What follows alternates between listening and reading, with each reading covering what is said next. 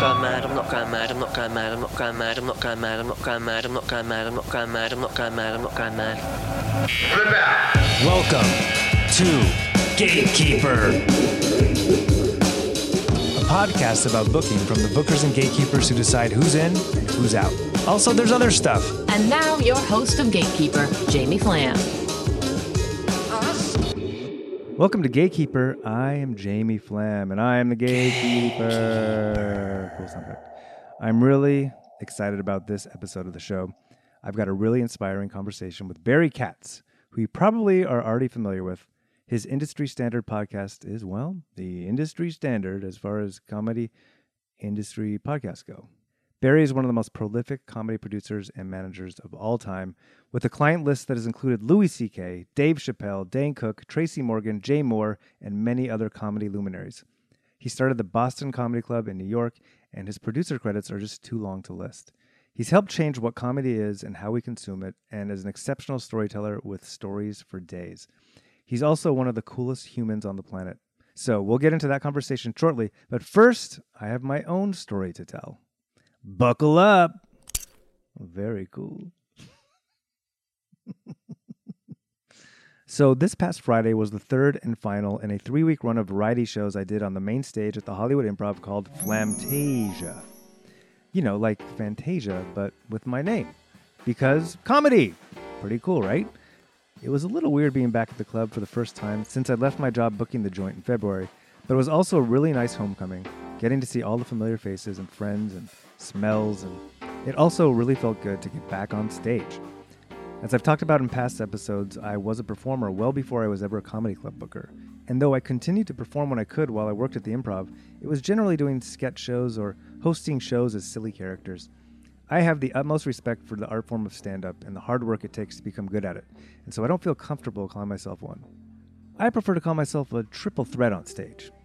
I've got charm, I've got charisma, I'm likable, and sometimes I even have jokes.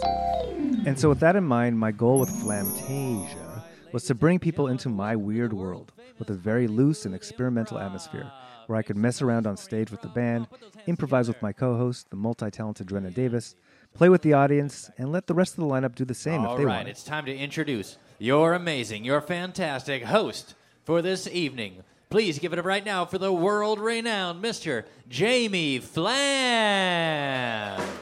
At a comedy club on a late Friday night, this can admittedly be a little risky. It's the end of the week, people tend to be getting drunk and are tired, and many clubgoers just want to hear tried and true relatable jokes.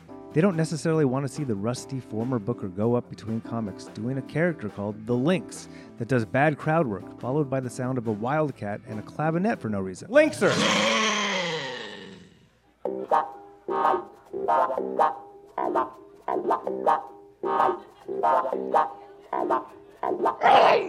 The attendance at the first show was the lightest of the three, just over half full, but the show was really fun. The audience was on board to get weird from the get-go. I felt super comfortable on stage, and the rest of the lineup and I really connected and had a great time. Craig Robinson dropped in to close out the show, jamming with Tiffany Haddish and the house band, ending a really weird and fun and magical night.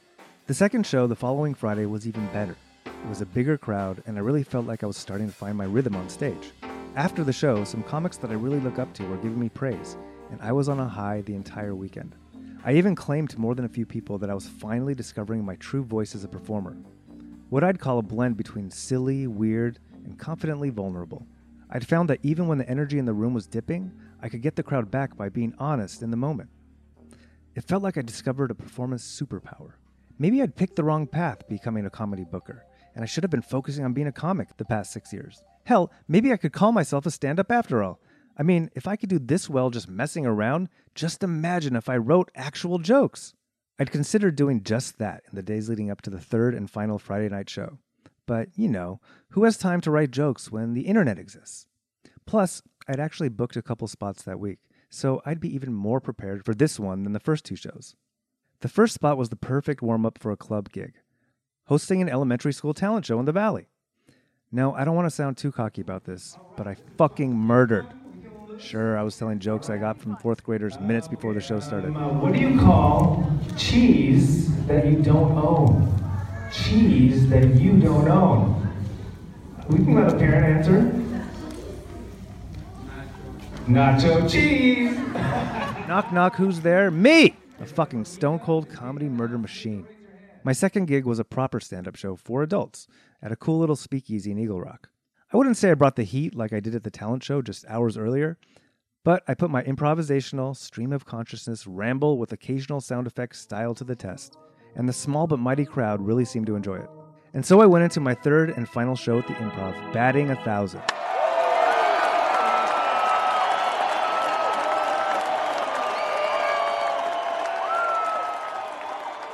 5 for 5 in my return to the stage since retiring as a booker.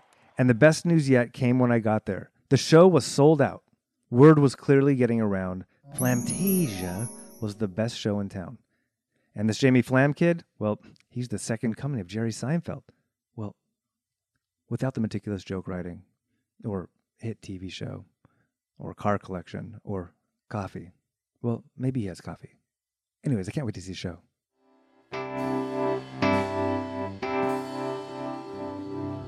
The energy was palpable. Nothing could possibly go wrong. And just as I suspected, I fucking knocked it out of the park again. It was the hottest room I've ever seen. The audience was giving me high fives. The other comics were hugging me and thanking me for having them on the best show in LA. And the biggest comedy producer in the world was there and signed me to $1 million contract on the spot. How we doing? Improv. Welcome to Flamtasia. Give it up for this. And that's the story. Hollywood, baby. It works out sometimes. Some nights go your way, others the opposite. And what's the deal with people saying nothing could possibly go wrong? Has anyone ever said that and something went right? You only ever say nothing could possibly go wrong when things go wrong. Was that supposed to be a Seinfeld impression? Yeah, I thought it was pretty good, no? Yeah. Great. And what's the deal with Murphy's Law? Who's Murphy? What's Murphy? Is he the same Murphy that invented that bed that comes down from the... Okay, sorry. Well, as you may have assumed, things didn't go as well as I'd hoped. The energy was palpable, and I was super confident. And at the top of the show, I attempted to lure the audience into the world of Flamtasia by having them repeat after me. Repeat after me. Hi. I, the audience, commit to having an amazing, fun, and enchanted evening in Flamtasia.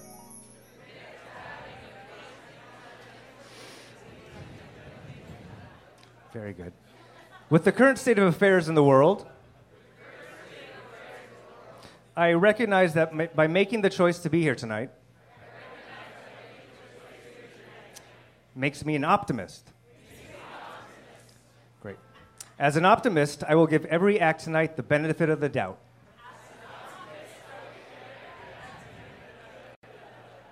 Including the host of the show, Jamie Flam, who is making me recite these words right now. I don't know who Jamie is or what Flamtasia is.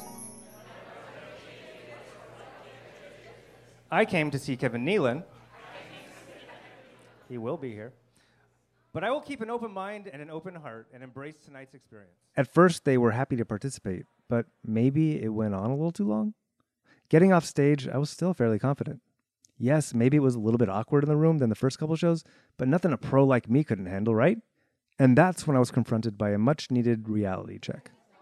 First, my co-host Drennan came up to me in the hallway in a panic. What are we going to do? Let's just have some fun. We'll fuck around some more. I don't know, man. I think we should have a game plan. So, Drennan performs far more regularly than me. So the fact that he was really not comfortable just figuring it out on stage started to get me in my head. Maybe the opening went worse than I thought? Our sound guy Dax came out to tell us we had 5 more minutes. A tough start, Jamie. We had some trouble getting them on board. But they are a really tight crowd. Dax bounced back to the showroom, and now I was even more in my head. Shit. Finally, a comic friend of mine walked by to go to the bathroom. So the top of the show, it wasn't the best, but should I be absolutely mortified by it? No. But do I need to worry about it? You can worry about it later. So it's worth worrying about. And by then, Dan Mintz was wrapping up on stage, and it was already time to get back up there. Okay, time to get to work. Time to get this audience back. I jumped on stage and said things into the microphone that I thought were funny. But now I was hyper aware of the response from the room, or lack thereof. My confidence shrinking, it seemingly got worse from there. In a moment of desperation, I went blue and made a joke about poop. That's putting someone on the spot. That is putting someone on the spot. I'm sorry. Ask them to describe their poop on stage. We have a winner. That's surprisingly, people actually responded to the poop stuff. But instead of seizing the opportunity like a more seasoned comic and going into my canon of poop jokes, I played to the back of the room, admitting the hackiness of it, losing them again. Note to self, canon of poop is very funny. I did get them back with a boner reference that I had in my back pocket, or should I say my front pocket. Speaking of good-looking people, this crowd. Yeah, very good looking. Nothing's working. Even compliments. No, you guys really are very hot. I know it sounds like I'm just picking up on you, but you really are. Maybe that's why I'm a little bit off. It's like a very attractive crowd. I'm trying to keep my boner down. Fuck. It's the same thing with the poop thing. I did it twice. You don't talk about poop, you don't talk about boners. But then lost them again with a forced moment of sincerity. I'm a 40-year-old man hosting a show in front of 200 people right now who are looking at me right now silently. That's what's happening right now in this room. I got off stage and told Kevin Nealon he was on next. I don't remember exactly what he said to me, but it was along the lines of, well, that was interesting. By interesting, I could only assume he meant that I was bombing, in that moment anyway. I don't know that I bombed, but, well, let's just say that in a room of roughly 200 people, at least 100 were simply not completely on board to take this trip to Flamtasia. At least 100 people were not on board to watch a rusty performer attempt to ramble his way into laughs and improvise silly songs about Kareem Abdul-Jabbar, and shit like that. At one point, I had Drennan go up alone between acts so I could take a breather, and give the crowd a breather from me. When I got back on stage after the next act went up, I asked if the audience missed me. Guys, I took a few minutes off the show earlier. Gotta ask you, did you miss me? Dun dun.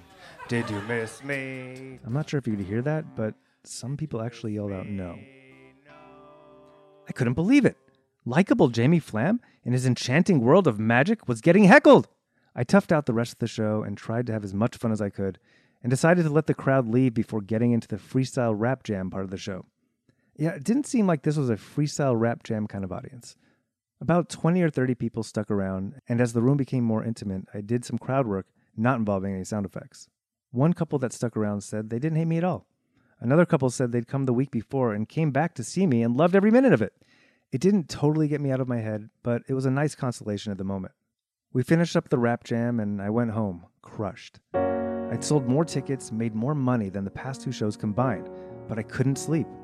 What went wrong? The lighting wasn't perfect. We were rushed at the top of the show.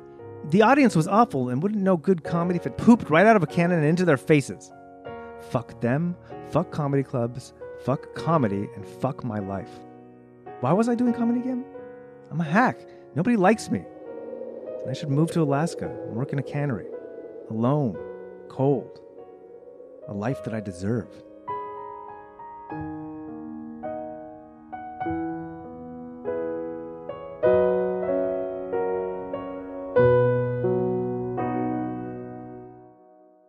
Now, over the years as the booker at the Hollywood Improv, comedians have asked me for tips and advice on dealing with performing and how to deal with a situation just like this.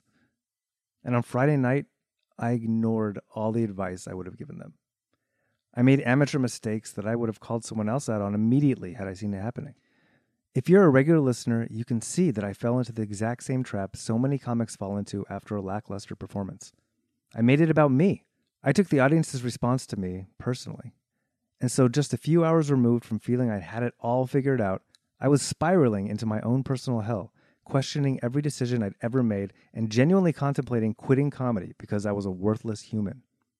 It's plain to see that I was looking for validation instead of connection. So the next day, I went through the same exercise I've told countless comics to go through after their sets to make their failure less personal. Instead of asking myself why the audience didn't like me last night, I asked myself why the audience and I didn't connect last night. I wanted to turn it into an opportunity to learn and evolve as a performer, and a human for that matter. So why didn't the audience and I connect last night? First, I was cocky. Yeah, I had a few decent shows and thought I'd figured it all out. Granted, I performed a lot in my career, but not with enough consistency in this capacity or with enough recent reps to not go up with at least a game plan. especially at a comedy club where every show and every audience is a clean slate. So it was folly to think that without preparation, I could possibly be immune to fallibility. Note to self, pretty good job with the alliteration there, Jamie. Note to self, you're getting cocky again. Wait, did I just give myself a note to self inside of a note to self? That's like a note to self inception. Noteception. Cool. Well done, Jamie. Noteception's gonna be huge. Jamie, you're getting cocky again. Wait, am I stuck in a loop? Is this Looper? Is that Bruce Willis? Has he been dead the whole time? Or is he a superhero? Whatever happened to M. Night Shyamalan? I think he must have figured out that doing the same hacky premise over and over and over again with some twist was just getting old and tired. Oh, I'm M. Night Shyamalan. Jamie, Huh, oh. you're doing it again. Okay. And second, I didn't take any time to properly read the room. Even when you call something Flamtasia and put a really cool graphic and description on the ticket link, when it comes to comedy clubs, most people are looking past the show name and straight to the lineup, if they even look at the names at all. For many, they just want to come out and laugh and expect a well-curated affair. I opened the show with an unorthodox call and response, launched into some lackluster, contextless crowd work, and made a series of meta comedy references. I didn't give the audience what they wanted, was unable to convince them that I was what they wanted, and then failed to change gears when they didn't respond. They didn't want any characters or bits. They didn't want to be challenged. They just wanted to have some drinks and see comics tell jokes. As host, it was my job to serve the show, to keep the audience engaged and energized, not continually bring them into a sidebar with my self-conscious ego, on this particular occasion anyway. Some people like that a lot. There's a time and place for everything, and this was not the time or the place. Though a quick reminder that a few people did really enjoy it. As soon as I started analyzing the show more subjectively in this way, I felt a million times better.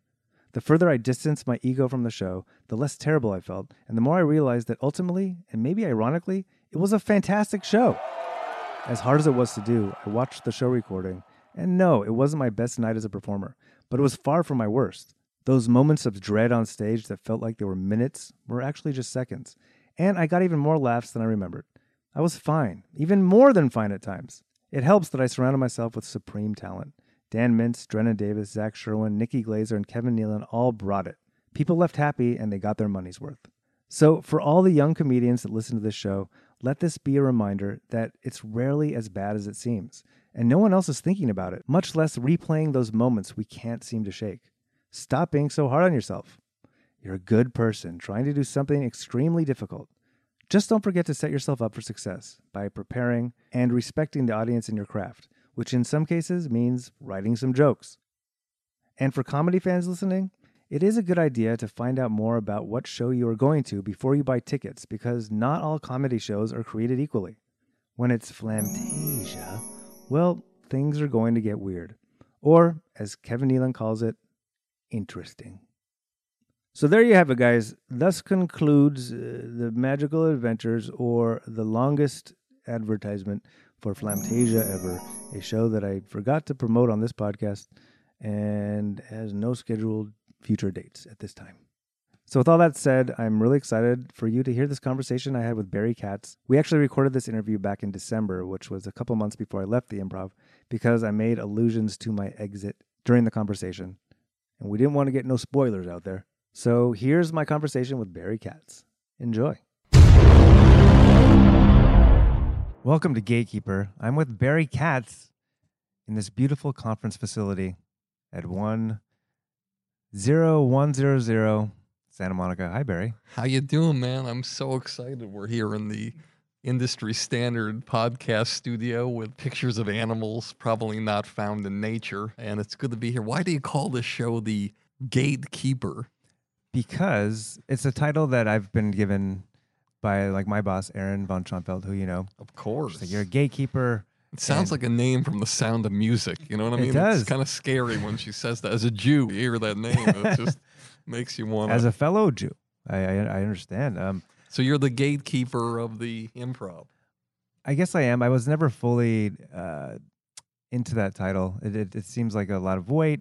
And especially, Patton Oswalt gave a State of the Comedy address at Montreal a few years ago talking about how gatekeepers aren't what they used to be. But it's a title that I wear it with pride sometimes, and sometimes it's one that I want because I believe everyone is their own gatekeeper to their own success. But I wanted to talk to people like you who have by far the craziest resume I've ever seen in my life. You've done everything. Why are you here with me right now?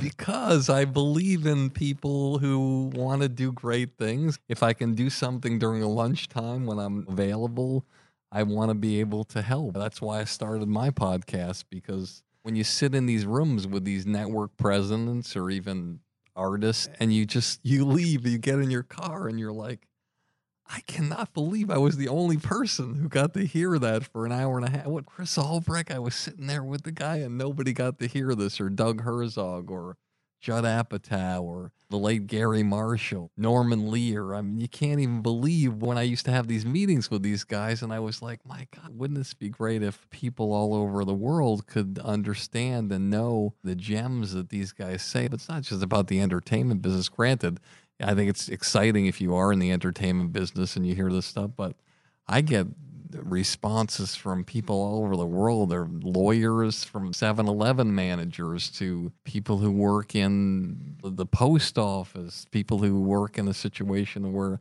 they just want to get to the next level. How do I get to the next level? So it's exciting to know that it's helped. And so you actually fascinate me because I wanted to talk about something with you, and this is your show.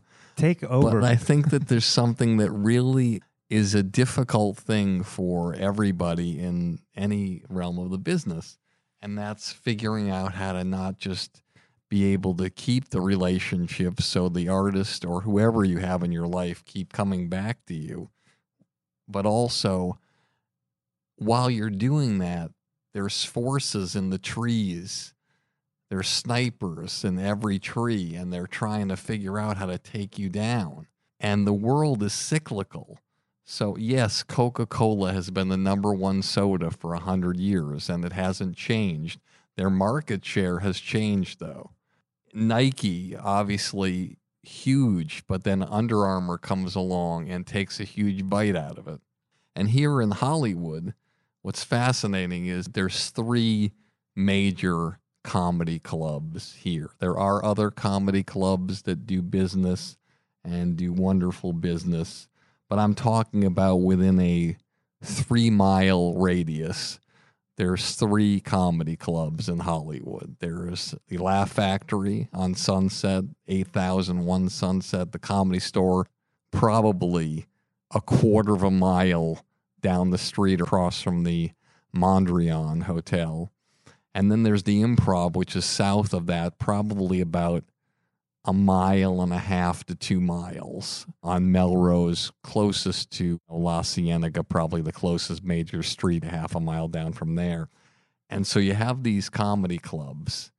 What happens is, if you were to track the 30 years that they've all been in business, you're going to find that certain comedy clubs did better business than others during those years. And so maybe in the 80s, no one could touch the Comedy Store. You have Richard Pryor there every night. And even in the late 90s and late 80s, you had Dice Clay there every night. And he was the biggest star in the world. So they had a huge place there. They were a big situation. The Laugh Factory, slow and steady, building and building. And then during probably the 2000s to around 2010, with Dane Cook and him being the biggest guy out there, and he loved the Laugh Factory. Jamie was the only guy who really, in the very beginning, gave him his due. Obviously changed since then. That club was by far the biggest club out of the 3. And in the other times, and the off times, when Seinfeld was coming into the Improv all the time and all these people, and interspersed among these years, the Improv has been hugely successful and been the number one place on the block. So, go with this. I know I'm taking a long time here, but this is fascinating to me because you're the gatekeeper. I'm not going to mention any names because I don't think it's fair. But it could be argued that 2 years ago, the Comedy Store was number 3 out of the 3 places.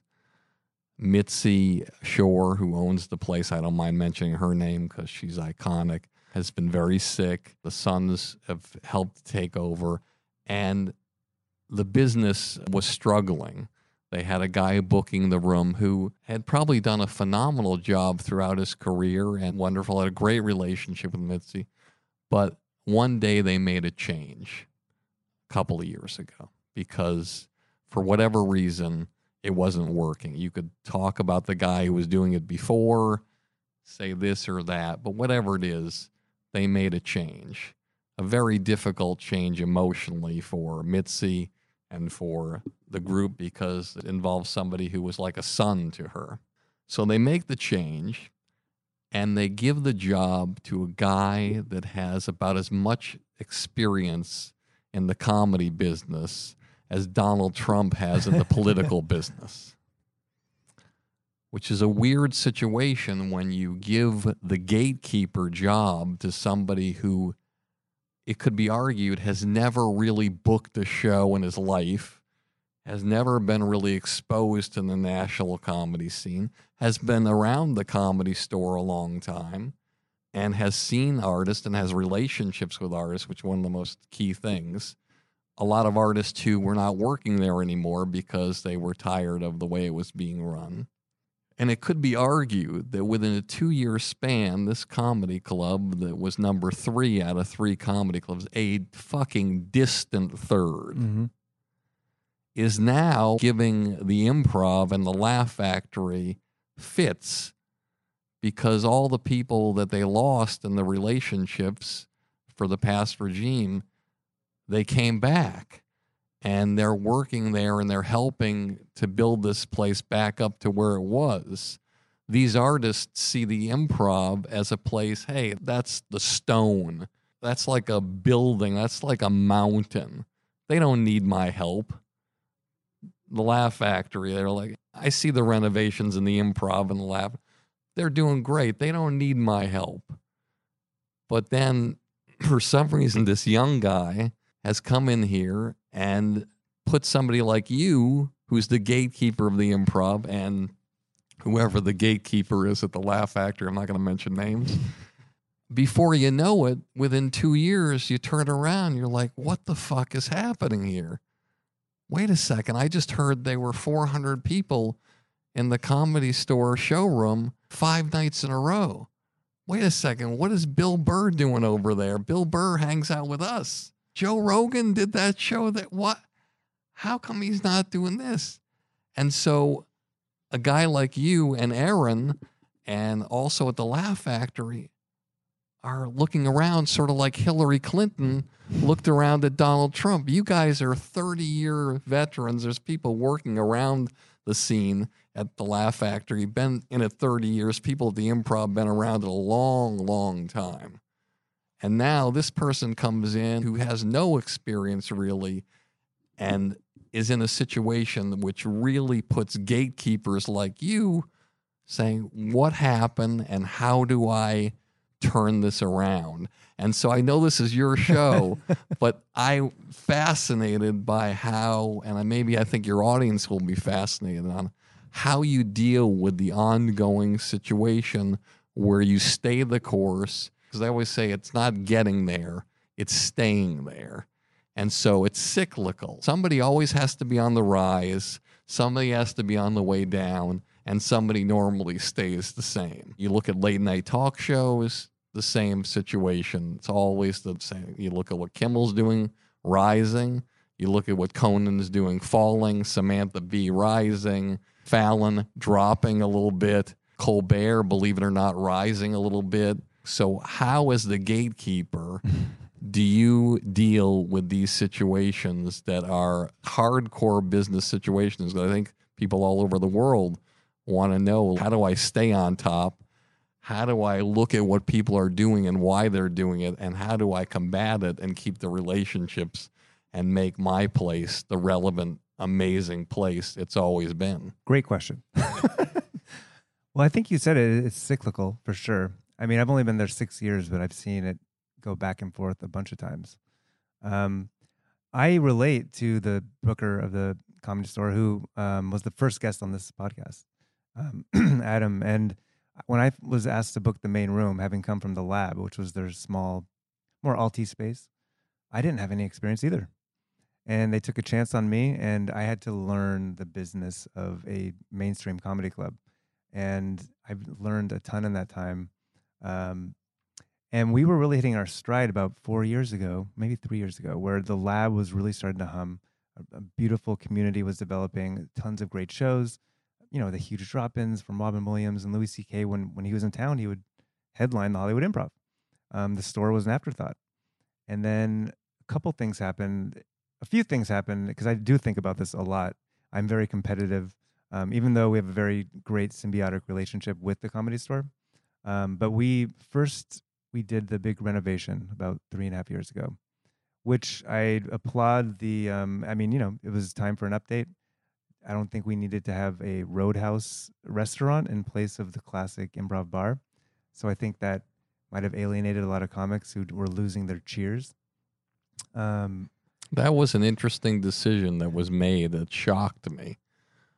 Obviously, there's people in the company who are the powers that be. There's not just one person that makes that decision. It's like when you see a movie coming out with Richard Dreyfuss 10 years ago, Krippendorf's Tribe, and you say to yourself, okay, really? A lot of people came together and said, that's the title that's going to make me want to go to that movie? And most people were busy that day and didn't get to the movie. So when you make a decision to do that and take away, like I said, their cheers, they could have just updated their cheers. Absolutely. Do you know why they made that decision? Well, it's, I think a big thing, and you said it too, it's like the comics, they'll always come to the Improv. Chris Rock headlined 2 shows in the lab this past Monday, and it was magical. But the Comedy Store, even though it is becoming a little bit more corporate, like any business, they're bringing in consultants, and they want to, up the revenues and all these things. But the Improv, there's 30 Improvs or 25, and it's a massive company. And so you have people making decisions that are, sitting in an office building across town that go there once a year, and they don't understand the culture. And that's one of the reasons I feel like we've weathered the storm, is that you have me there, you have Rita, who's our general manager now, who love Rita. Rita's the best, but we love comedy, we love comedians, and we had to hold comedians' hands. There's so many things, and I don't want to turn this into shitting on the Improv, because I love it, and it's been my home and my family. Time out. Did it seem like I was shitting on the Improv? No. I love the Improv. I can go into this place, but maybe make a note. The Improv is the fabric of my life. The Comedy Store, to me, establishments reflect life and people. So there's people you meet who are the light. If you're a guy, a woman will walk in the room and, she'll have that charisma and that light, and it's almost like the heavens open up and the sun comes down. And then there's times where you're in business or something, somebody walks in the room and the hair on the back of your neck stands up. There is a dark, dark vibe. And then there's the people who are in the middle, where the light is kind of fighting the darkness, and it's sort of like a little bit of both. Mm-hmm. I always looked at the Comedy Store as the darkness. Believe it or not, I always looked at the Improv as a combination of the light and the darkness. And I always looked at the Laugh Factory. I'm not saying behind the scenes it's this way, but I always looked at the vibe, the way the guy tried to present the image of the Laugh Factory, almost like a spiritual, this is the light. Buddy, you come into my place, this is the light. So not to say that it is that way behind the scenes, that's up to anybody to judge. But that's the way I always looked at it. I think most people would agree with that. I was going to say the Laugh Factory, even just like behind the stage, is that big, bright light. And I think that's a pretty apt description, because, the Improv, obviously started with Bud and has evolved. And certainly in my time there, it has been like a lot of that dark, fighting the light. And, these people on the ground, like I said, Rita and myself and dozens of others, who it's all about the comedy. And so, and the biggest thing, in addition to the new restaurant was, they got rid of our second room, our lab space, which to me was where you develop talent, where you develop ideas. I didn't know they got rid of the lab space. I thought the lab was always a part of that bar. Well, it just became a second bar. So we opened a second bar. And I don't know, it was about 1.5 or 2 years where it was just this weird place, because comics didn't know where to go or to hang out because we had 2 bars. One was a restaurant, one was this bar. And so about just over a year ago, we reopened the lab as a showroom.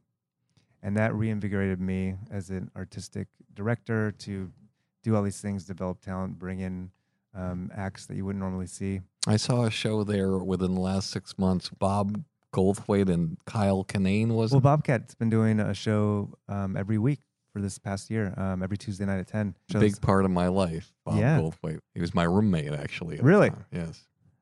And that's in Boston? In Boston. We used to have people from San Francisco coming in and out. I'll never forget this one time. This guy, I don't know if it was his friend or somebody's friend, this guy, Joe Campiolo, who was I guess an openly gay comic, and he was staying with us. And, I'll never forget, like, walking by one of the rooms and him and Bob, or this guy, Dan Spencer from San Francisco, having a conversation.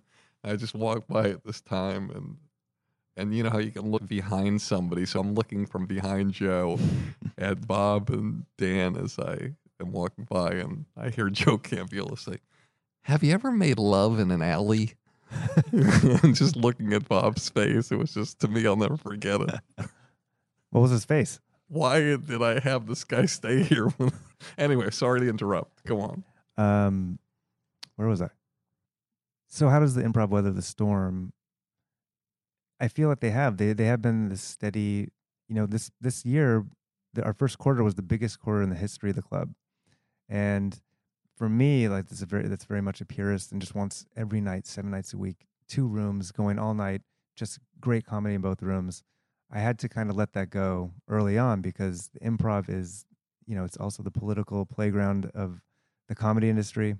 So, I'm booking as much as I can, but I'm putting up stuff for agents and managers and for my bosses and for all sorts of people. And I've come to understand that the improv needs to be that. And it's a place where you might find a YouTube star one night and Louis C.K. the next night.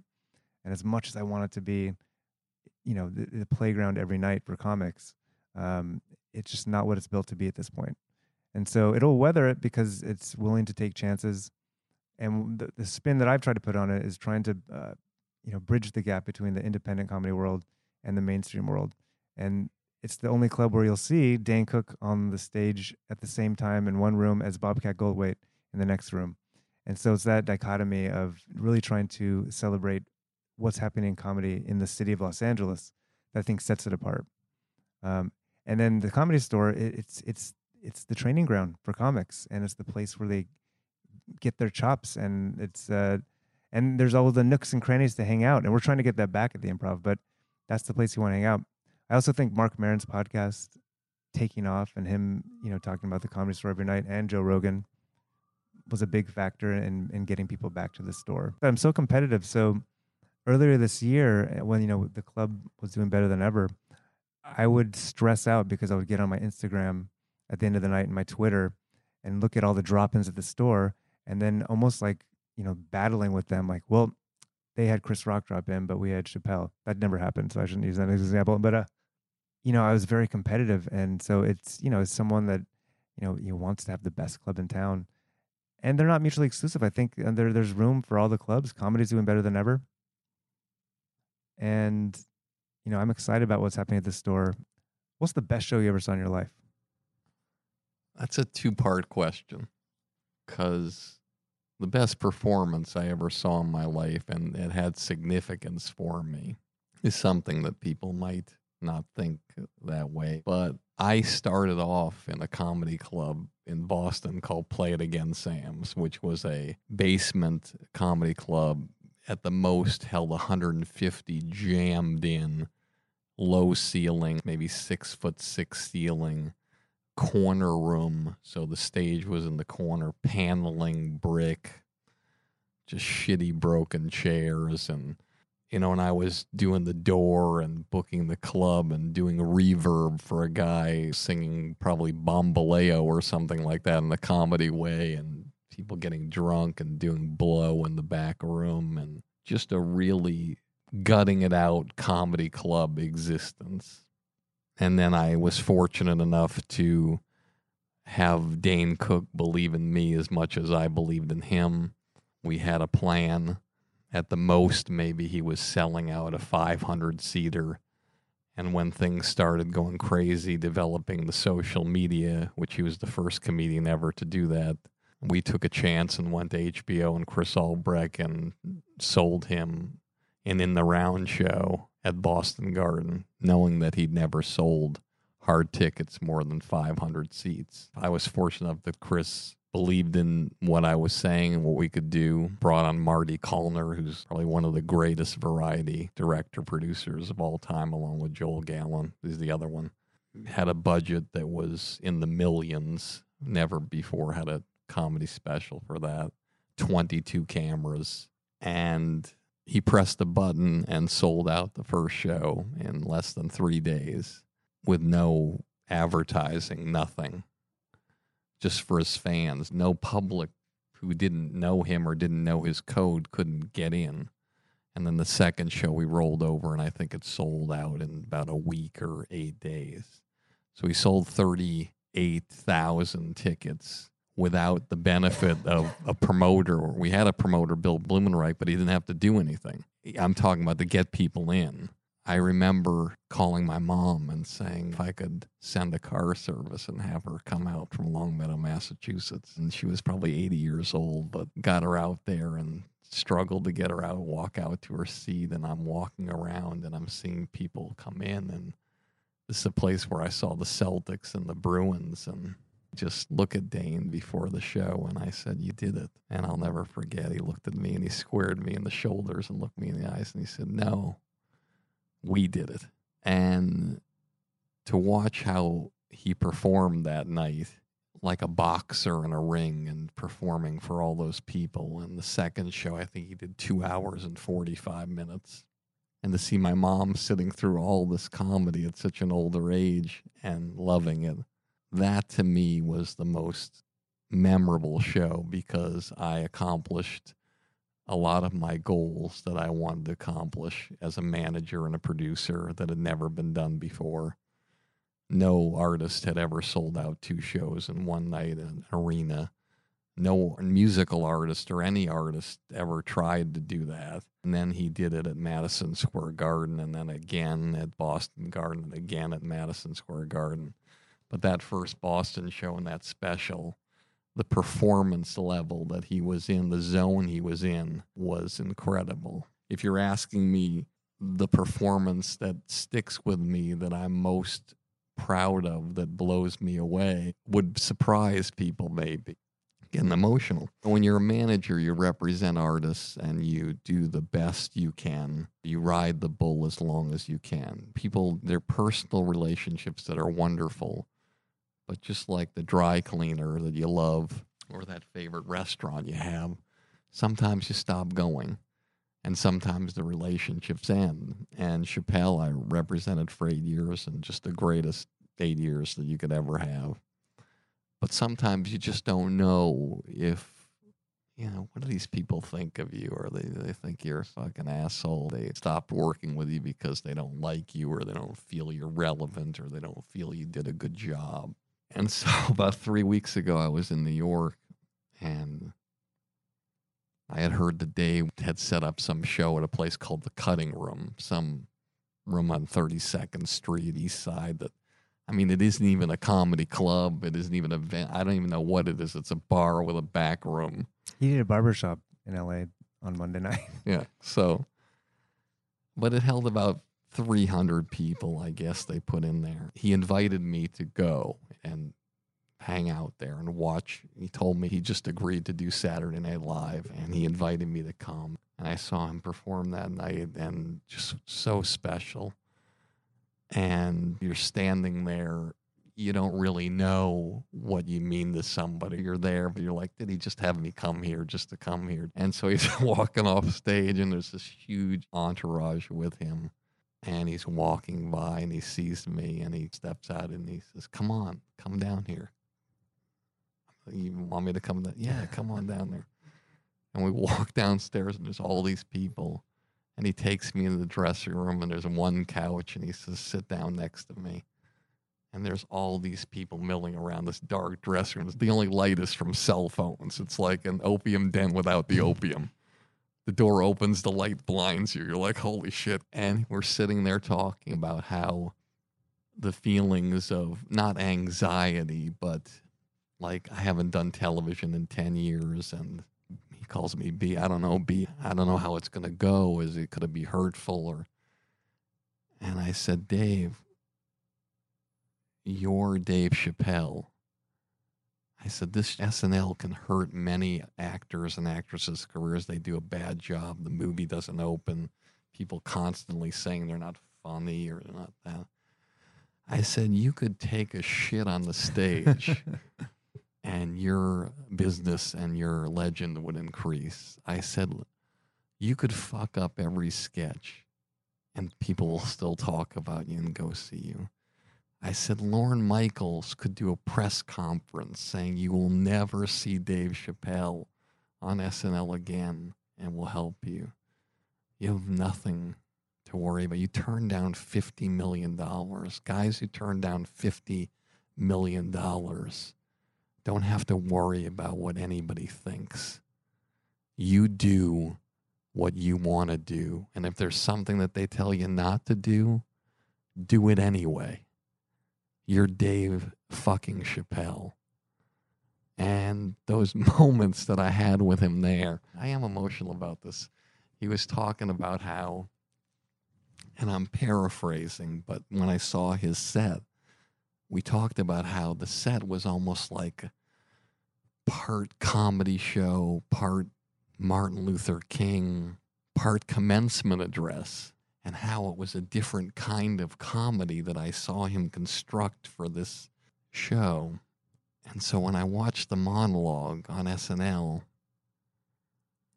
even though it wasn't the kind of comedy where it's, Def Jam, we're jumping out of our seats and we're high-fiving and chest bumping, it was a very low-level kind of response because that's the way he orchestrated it for the message.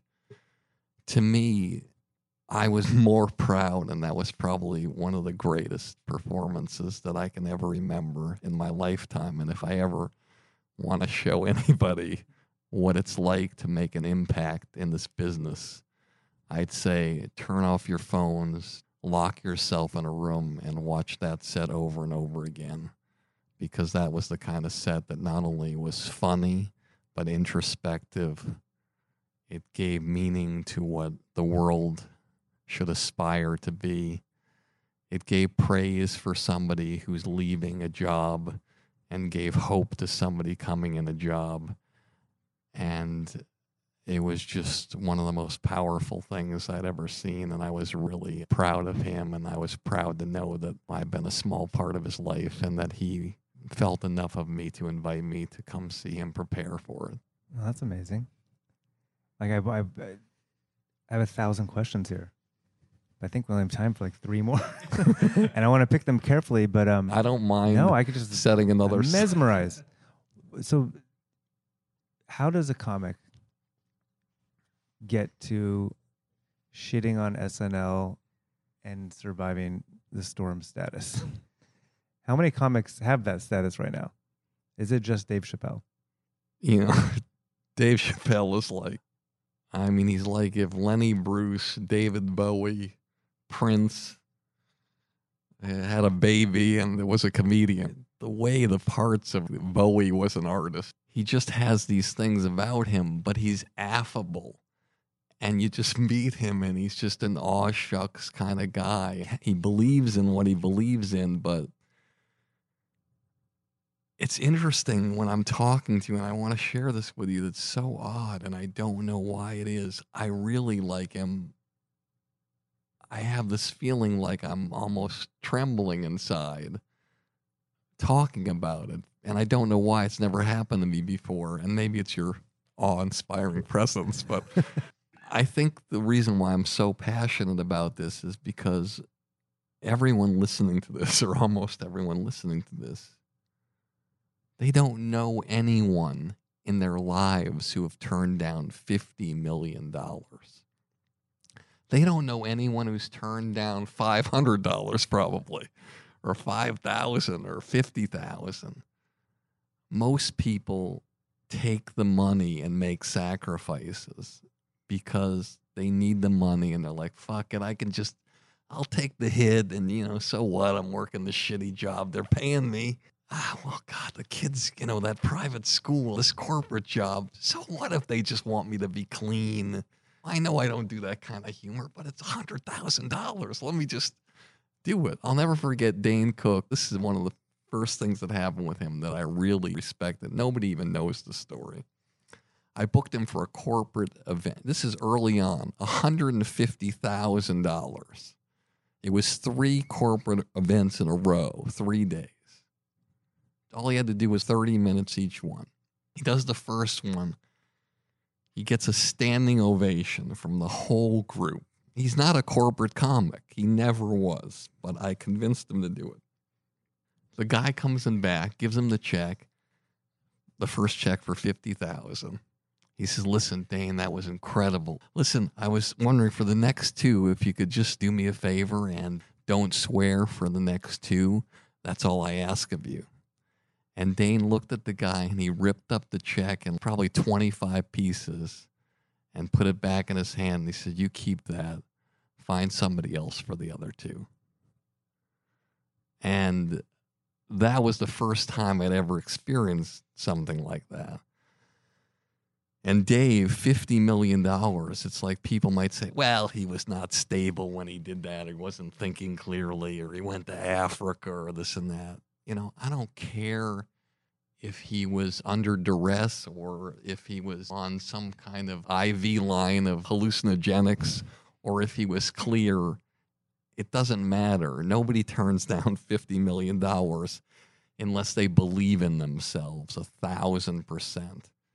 And this guy never wavers believing in himself and was just rewarded with a $60 million deal with Netflix.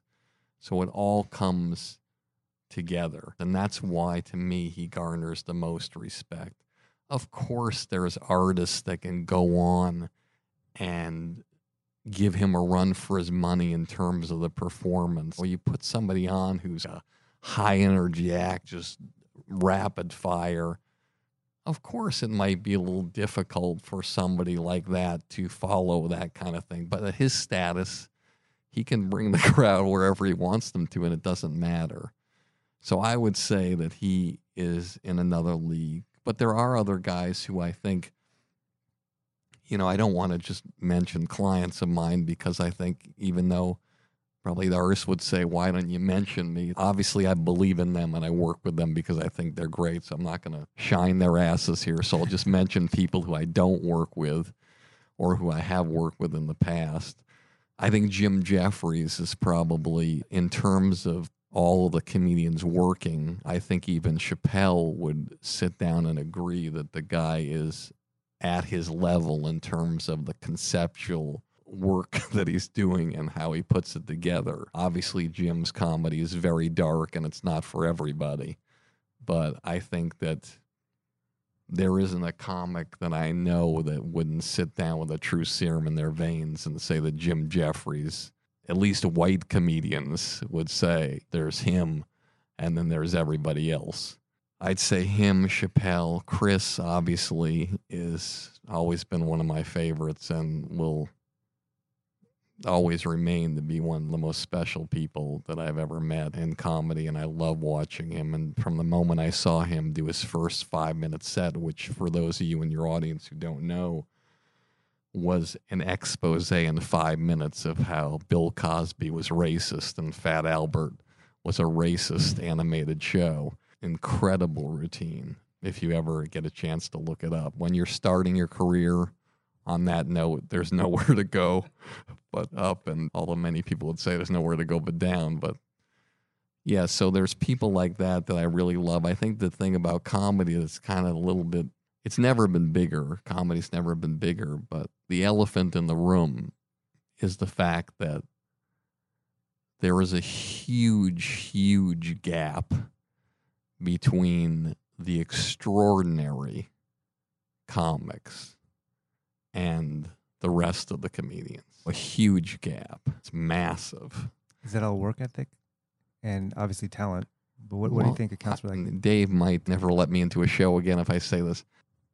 I hope Dave would agree with me if I say that his work ethic is not, if 1 is the lowest work ethic and 100 is the comic who works the hardest, I would hope that he would say he's not 100. He's an amazing natural talent. He works hard, but he's got the gift. And sometimes the hardest part about our lives is like, when I was on the swim team in college, I was captain of the swim team. I could have the same physique, the same weight, the same build as another guy, and he could kick my ass, and he could just not do any practices, not do anything, just a natural. And I couldn't beat him because he's just got the gift, and I have to work hard to be equal to him, and I never get there. But that guy fucks around, and he goes to the championships. He's going to run to a guy his build that also has the gift, and he's going to lose. So there are a lot of hard workers, but hard work doesn't translate into what comes off the pen onto the paper. You watch Gary Gulman, the stuff comes off the paper, pen onto the paper, in a way that it doesn't come off anybody else's. You might say, well, Gary Gulman isn't of the level of this person or that. And sometimes that has to do with the confidence level that an artist has, how they carry himself, what they feel about himself, the battles that they have internally, and how they fight those demons. And sometimes it's hard to overcome. Larry Moss, the great acting coach, used to say that every great artist has a hole blown through them. Something happened in their life, and the performances fill the hole. But then when the performance is done, the hole empties. So in order to be a great artist or considered a great artist in our world, before Bill Hicks, you'd say that was the greatest comedian. He didn't have to be an actor. But in our world now, multimedia, you have to be able to book significant acting jobs, or else you're not going to be considered in that world. And even if Legit went 2 seasons with Jim Jeffries, anybody who saw the show Legit, which was also written and produced by a guy named Peter O'Fallon, you looked at a show that was an original show that took a guy that appears like he has no heart and gave him a little bit of heart all the way through with these crazy cast of dark characters. And that's what helps make a person get to the next level. If you're on television every week, do you think Aziz Ansari would be the star he is today if he wasn't a series regular on that show? I'm not discounting Aziz because he's brilliant and he does an amazing job in all areas. But there's more roles for fucking Brad Williams than there are for Aziz Ansari. And for those of you who don't know, Brad Williams he's about 4'4".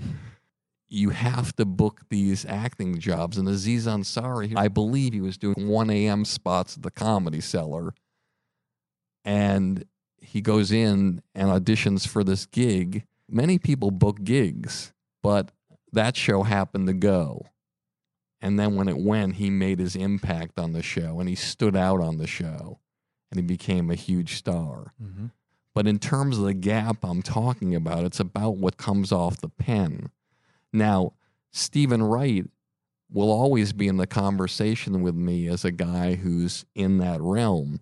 The reason why people don't talk about Stephen Wright as much is because he chose to live his life in a different way. He lives on Block Island off of Rhode Island, and he performs maybe once a month at a theater for 2,500, 3,000 people, and he lives the life he wants to live. So he's not in the conversations because he's not out there all the time. But I think you have to do the kind of material that blows people the fuck away and is completely undeniable that this person is in another league.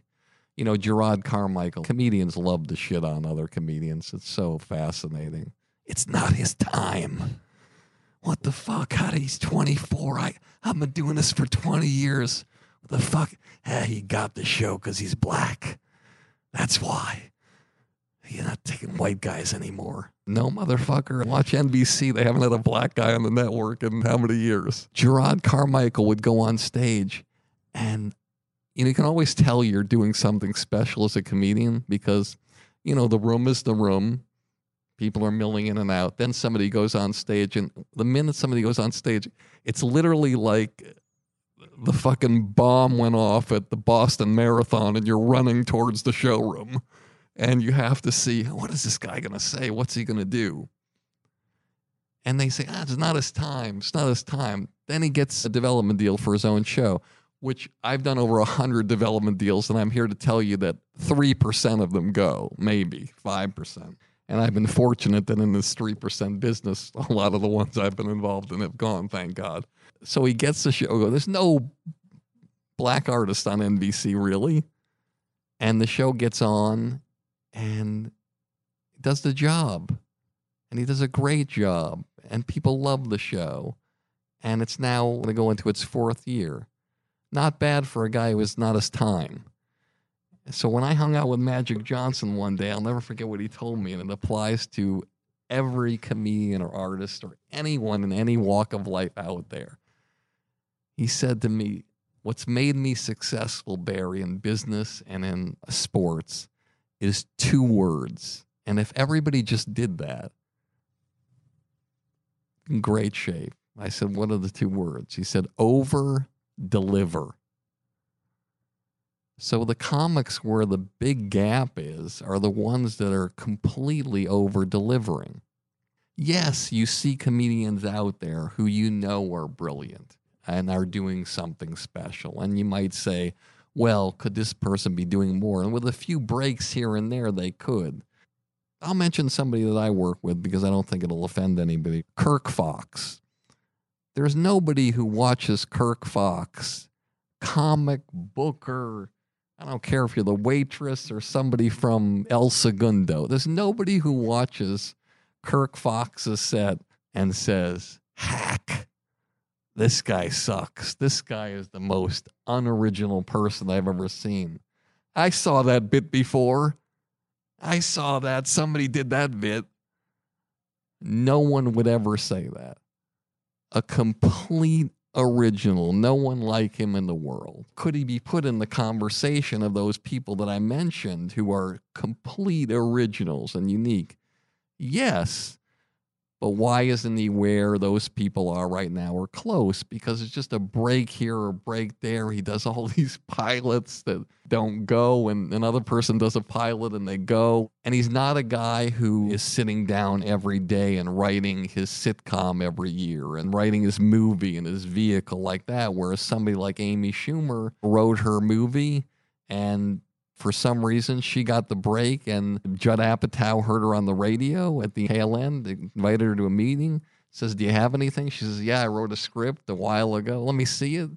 And then it's getting made. Kirk Fox, same thing. He wrote a script. It got made, but it didn't get made by the right producers. Right.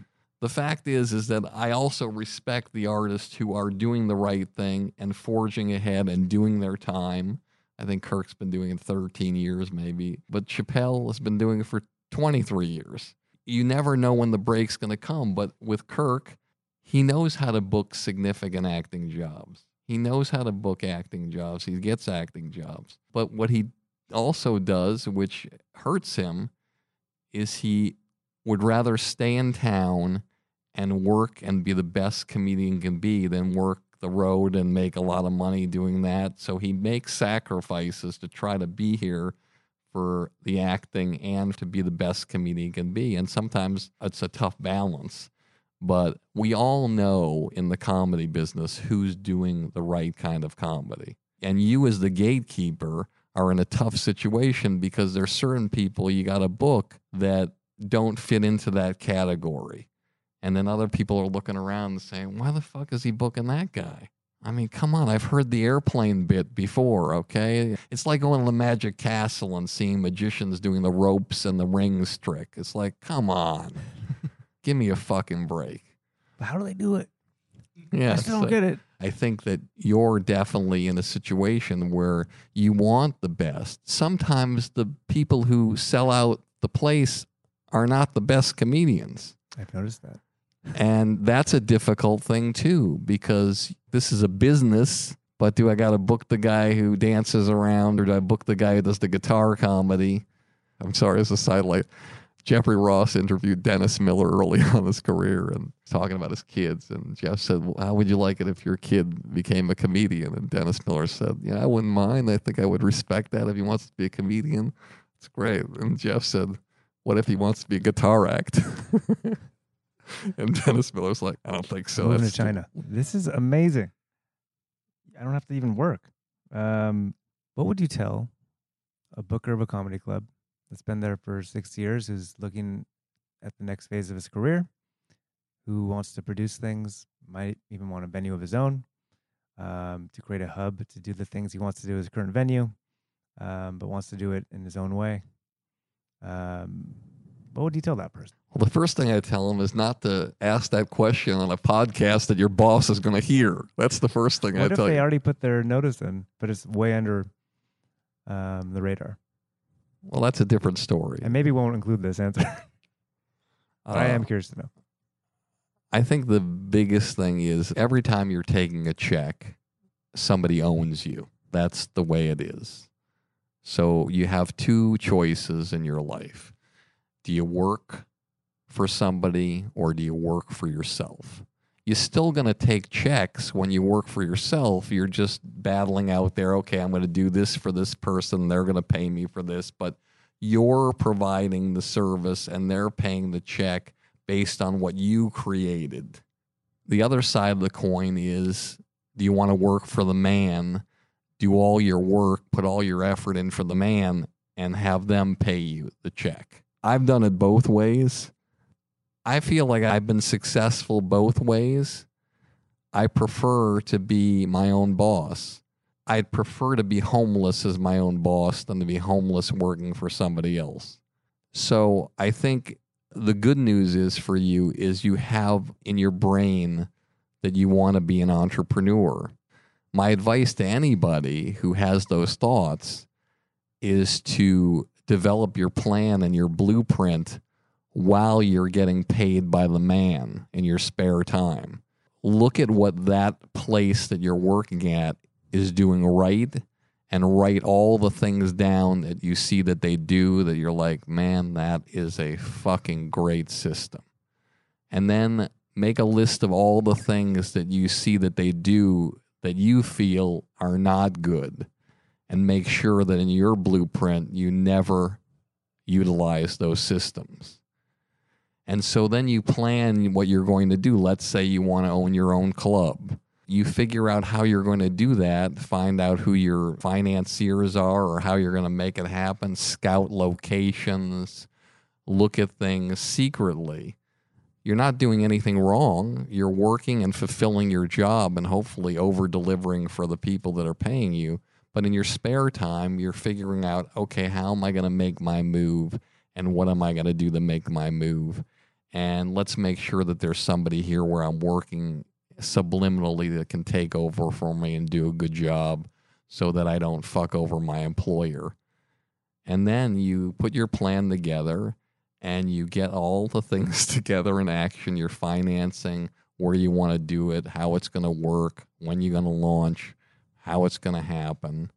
And then you go forward with that plan, and when you're ready to execute it and you've signed all the paperwork and done all the deals, then you go into your employer and you say, look, I just want you to know that I want to do something really special. I want to do this. I want to launch something in another 6 months, and I want to put all my attention to it.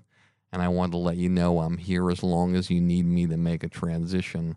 But I feel like I need to make the next jump. And if you respect me as a person, you'll know that I respect your business, and I'm hoping that you'll give me the opportunity to help you make this transition and move to the next level, because this is what I want to do. I don't want to hurt your business. I want you to be great, but it's my time to grow and I want to move on. And hopefully if you have a great relationship with them, they'll understand it. And sometimes bosses, they get pissed off and they just say, listen, pack up your desk and get the fuck out of here right now. But that's not your fault.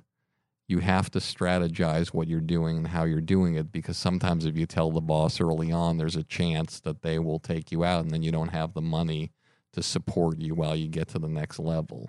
So I think that's the key to making it happen, but hopefully trying your best to keep the relationships intact. Thank you, Barry.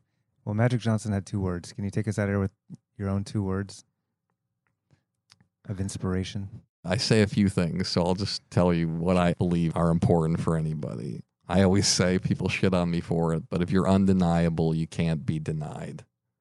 So you have to figure out a way in whatever job you're in to be undeniable. You have to fuck people up. If you don't fuck people up, you're not going to go anywhere. If you don't make that impact, you're not going anywhere. If you're a comedian and your jokes are just, I did a good job, well, that's not good enough. I did a great job, not good enough. I fucking killed, not good enough. When you go on, every person in that showroom has to know that you were the best. Every bar back, every waiter, every waitress, every single general manager that walked by, the gatekeeper, the comics who hate you, everyone needs to know that you were the best. Do that 10 times in a row and get a fucking helmet, because it's all over. People be chasing you like your ass is on fire. I think also you have to change the pattern. You alluded to your pattern changing. If you've done things your way for a long time and shit isn't going the way you want, maybe it's time to change a few things without changing the foundation of who you are. And I think the last thing is just whatever you do, use every cylinder in your engine to create holy shit moments. And if you create holy shit moments, you'll always rise. It's beautiful. Well, I'm going to take us out of here with what I always say, which is all in line with you. Work on your craft endlessly. Be a professional. Be undeniable. And be cool as fuck always. Thanks for coming on, Barry.